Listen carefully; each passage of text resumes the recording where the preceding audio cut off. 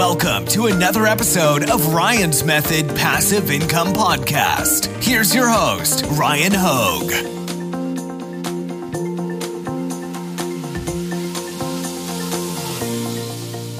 In 2023, I opened up my first Shopify print-on-demand store that did over 100 sales with $0 spent on paid traffic. In this video, I'll share how many sales I made and how I drove traffic to the store. Let's get to it. Now, before I get to showing you the data, I just wanted to mention that this really was not a focal point of my time or attention in 2023. It was really just an experiment. I had no clue what to expect. I probably expected 0 sales, way more than I expected over 100 sales. So I'm very happy with the outcome. Now, in the last 12 months, and as you can actually see here by the data, I opened up my shop at the very end of April. So we're really looking at like 8 months of sales data here, not even 12 months. I made a total of $4,431 in total sales. And again, I didn't spend any money on traffic. So the profit after paying, the Shopify transaction fee and then paying for fulfillment of those orders, the profit was likely about, let's just say 25%. So I probably made about $1,100 in profit on the year for a shop that I mentioned this in a previous video, guys, but actually what I did for the shop is I paid somebody $100 and I just said, please make my shop look better. And they said, okay, add me as an admin and I'm going to go ahead and do that. And within a couple hours, like literally less than a day, somebody from Fiverr, honestly, the whole shop was tricked out and looked great. Now, I don't know if they still offer that service. I'll reach out to them. If they do, I'll put a link to it in the description, but I need to confirm with them first. I know that in my previous video, I had mentioned that and I put the link in the description and some of you guys actually used him. He's pretty good.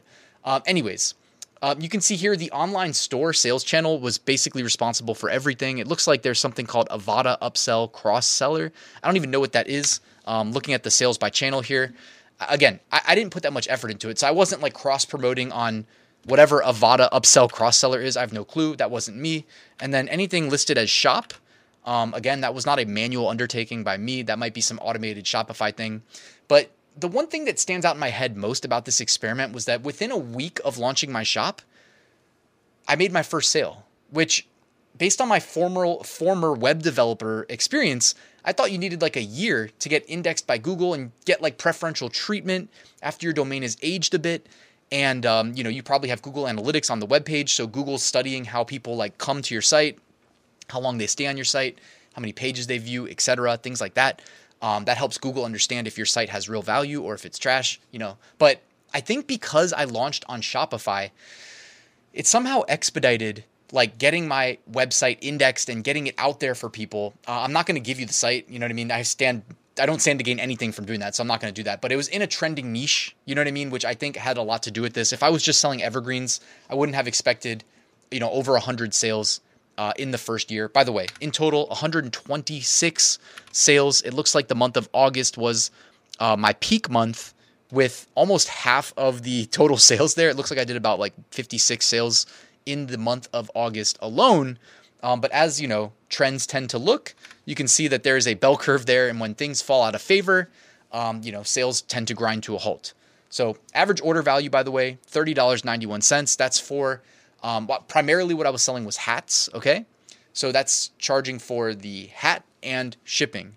All right. And average order value also, takes into account if someone ordered multiple products. Now, I didn't just sell hats because if I can sell you something on a hat, guess what?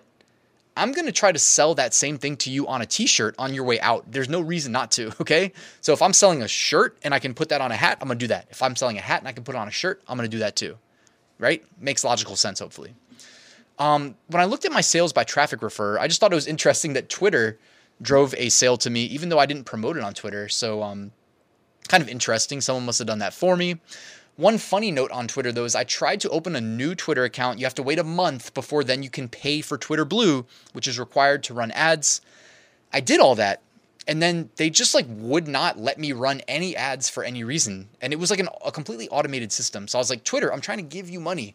Why won't you take it? You know what I mean? And anybody who uses Twitter, like I love looking up like financial market stuff. Twitter is a great place for that. So I'm on Twitter, you know, at least once a day looking through that stuff.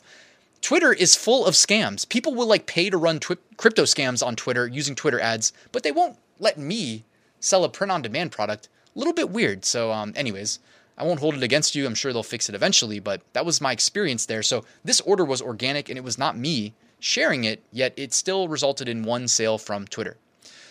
Sessions by traffic source. So search, which implies probably Google, 1,700 sessions, you know, users visiting my site.